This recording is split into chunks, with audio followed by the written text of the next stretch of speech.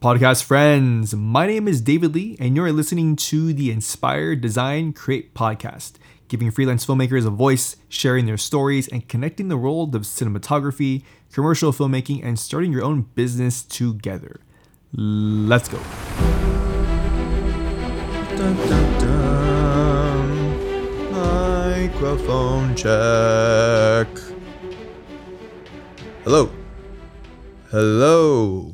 Hello, podcast friends. What is going on? Brand new week, brand new episode. Today, we are going over your ideal client. Not my ideal client, but your ideal client. Now, to start off, why do you need to identify, who your ideal client is? Well, the reason why is simply because if you don't know who your ideal client is, then you're going to be working for everyone, for everything. So that means you might be shooting, and again, it's not right or wrong or good or bad, right? It just depends upon what you want to do. But, that means you could be shooting everything from 1 week is a wedding, the next week is like branding content, the next week is like BTS, the next week is maybe low budget music video, and then the next week, like the cycle kind of continues on that, right? Now, on the flip side, you might be earning a pretty decent income that way, and it keeps things fresh since you're doing new things every week or every so often. But the types of clients that you're working with, right? So it's not necessarily that you're working in different genres or different categories within film and production and video.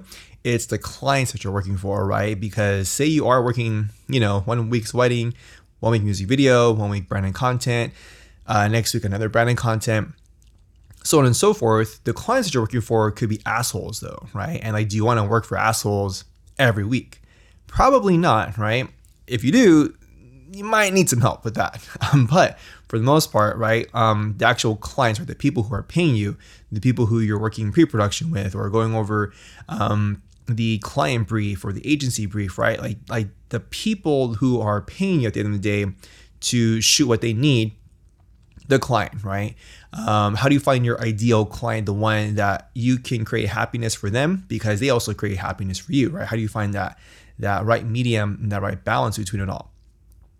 So number one is, you have to have that in your forethought, right? Is you have to first identify who your ideal client is. So we can kind of, go down a short laundry list of what that means. So ideal client for you, again, this is for you, right? Not for me, this is for you. It could be number one, someone who is easy to communicate with, right? Meaning if you have an idea, you shoot the idea to them and then they have a conversation with you, right? And they say, oh, that's a cool idea, or I don't know if that'll work, right? And then you talk about it, right? There's a back and forth, there's a dialogue, right? So maybe for your ideal client, you need to have some manner of creative and progressive dialogue, right? You don't want to work with someone that is, okay, this is my vision, and then this is the only way we want to do it, right? Because then that's some boring ass shit, right? And something that maybe at first is okay, but a year from now, that probably will get really old, right? And typically, those types of people, again, with income-wise, profit-wise, budget-wise, it might be okay, and it might not be okay, right? It might be pretty low budget, and you're just basically taking orders from someone, right? Again, nothing right or wrong about that, but that might not be the lifestyle that you want as the owner-operator, as a freelance cinematographer, or someone who is creating visually aesthetic and story-driven pieces, right? So again, number one is really just dialogue and communication. Is it there or not? Number two could be in regards to post-production, right? So say that one of your check boxes for the ideal client is that when it comes to post-production, you don't want to do post-production. You want to be able to hand that off to someone you trust, or you are just being hired as cinematographer, right? So is this client is your ideal client someone that wants you to do post-production where, that could be better served by someone else? And I've been there before too, where eventually I had to kind of like cut those ties of doing post-production for a lot of my work, for a lot of the work that I'm hired for. I had to and basically say no to a lot of those jobs who also wanted to, for a lower rate, hire me to do post-production, right? And it's like, well, it doesn't really make sense for me to, number one, be charged less or be paid less for post-production, right? That doesn't make any sense at all. And then number two, editing really isn't my forte. It really isn't my passion. And so why would why would I take a lower pay to do something that I don't even want to do? If that makes any sense, right? So again, is your ideal client someone who also wants you to do post-production, editing, 3D graphics, even if you're using just a template you download from like Motion Array or something like that, right? Like, is that something that you want to do? Or is it something that you feel could be better served by someone else, and then you charge, you get that person paid, right? So again, post-production, think about that. If someone is asking you to do, everything from pre-production, production to post-production, is that what you want to do? Is that your ideal client? The third checkbox could be in regards to budget, right? Do you want to continue to work with clients that their budget for your day rate is only $400, and it's been like say 2-3 years, and they're still only able quote unquote to pay you $400 for your day rate? Is that your ideal client?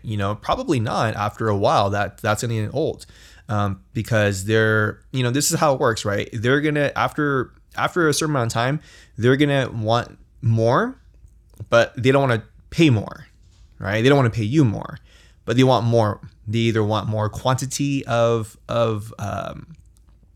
content, or maybe they want something more like flashy, more charismatic when it comes to the edit, right? And again, there has to be some balance between that, right? Because if they want more, they have to be willing and able to pay more, right? It would be like it's like any service business, right? It's like going to a restaurant, and on the menu there's like a Philly cheesesteak sandwich, right? And it would be like asking the restaurant owner, hey, I want a Philly cheesesteak sandwich. I only want to pay for the steak sandwich, but I also want a tuna melt, right? And you're like, well, the tuna melt costs this much, and you say, no. I'm gonna pay Philly cheesesteak sandwich, but I also want the tuna melt, right? And how many of those clients have you dealt with or have heard of, right? Probably thousands or hundreds, right? Because I certainly have.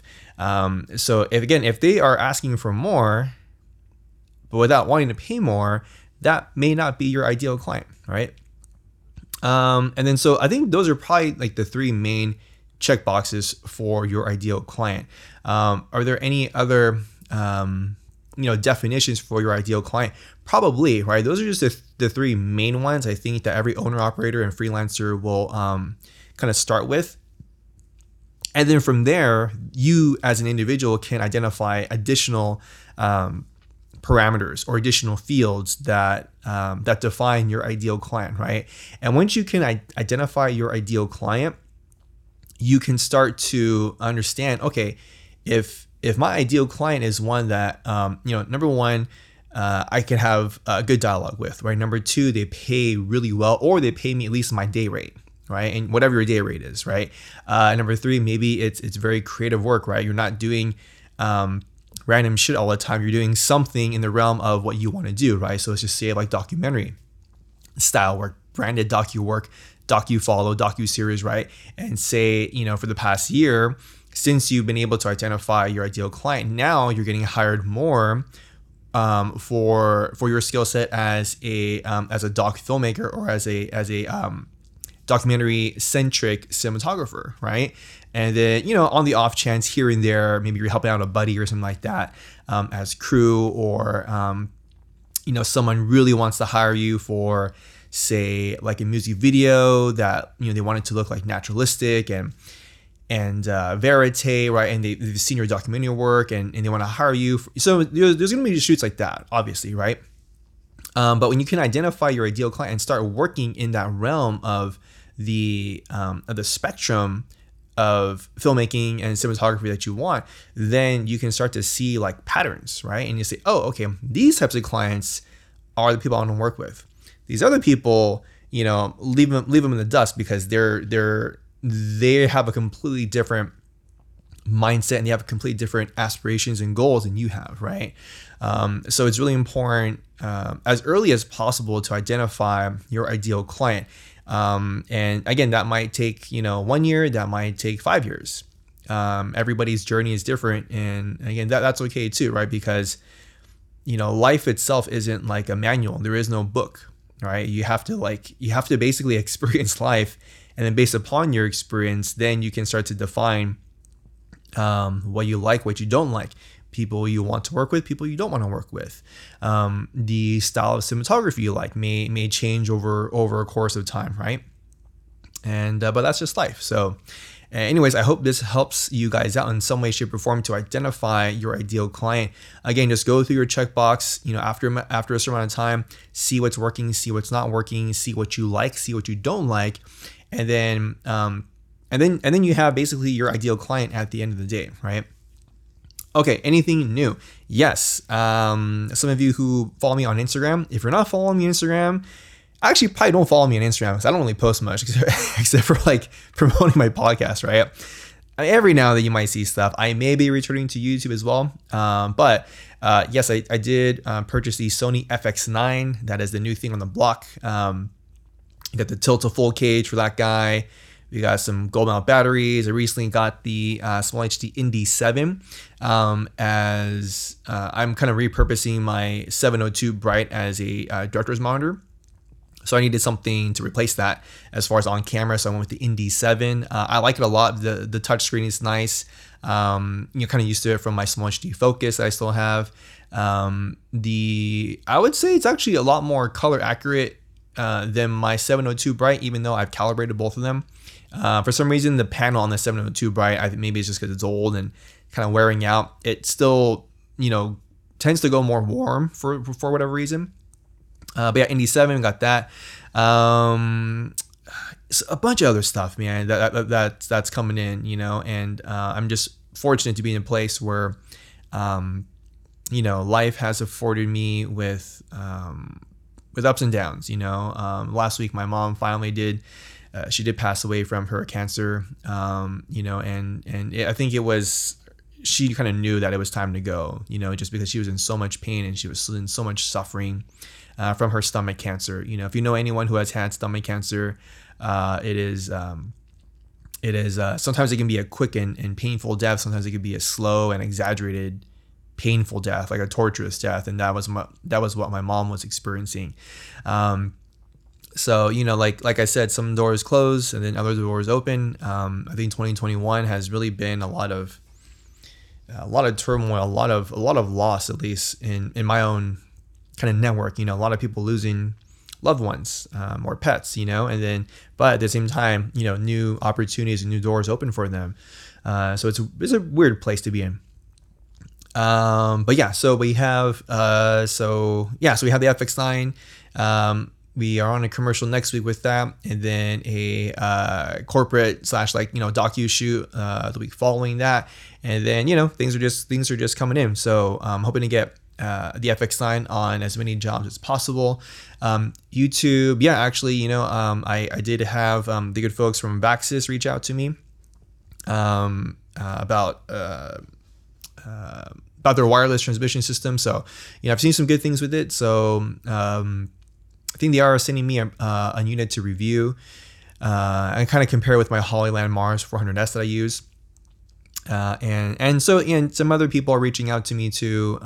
So that is kind of inspiring me to go back on YouTube. The only thing with YouTube is I look at it now and like the smaller channels are actually way better. Like the people with less than 1,000 subscribers or even less than 10,000 subscribers, because those are the people that are actually still working.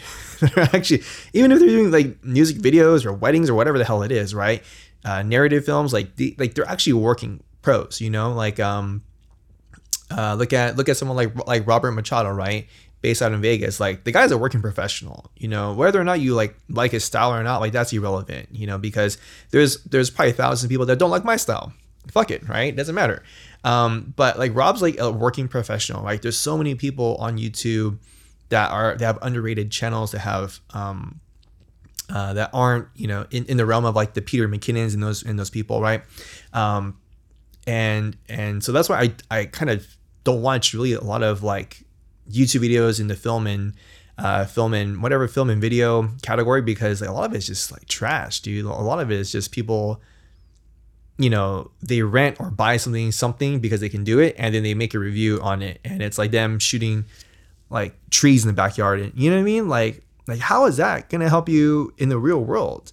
You know, like that doesn't tell you anything about your lighting anyways.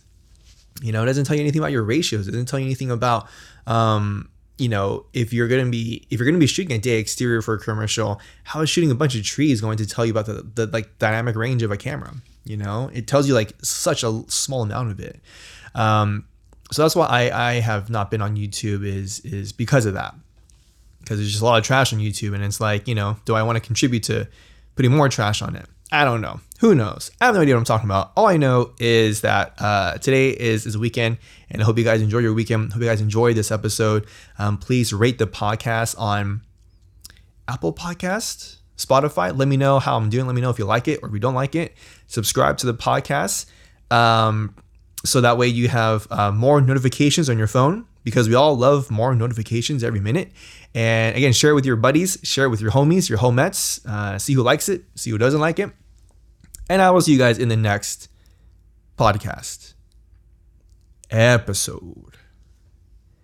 Bye-bye.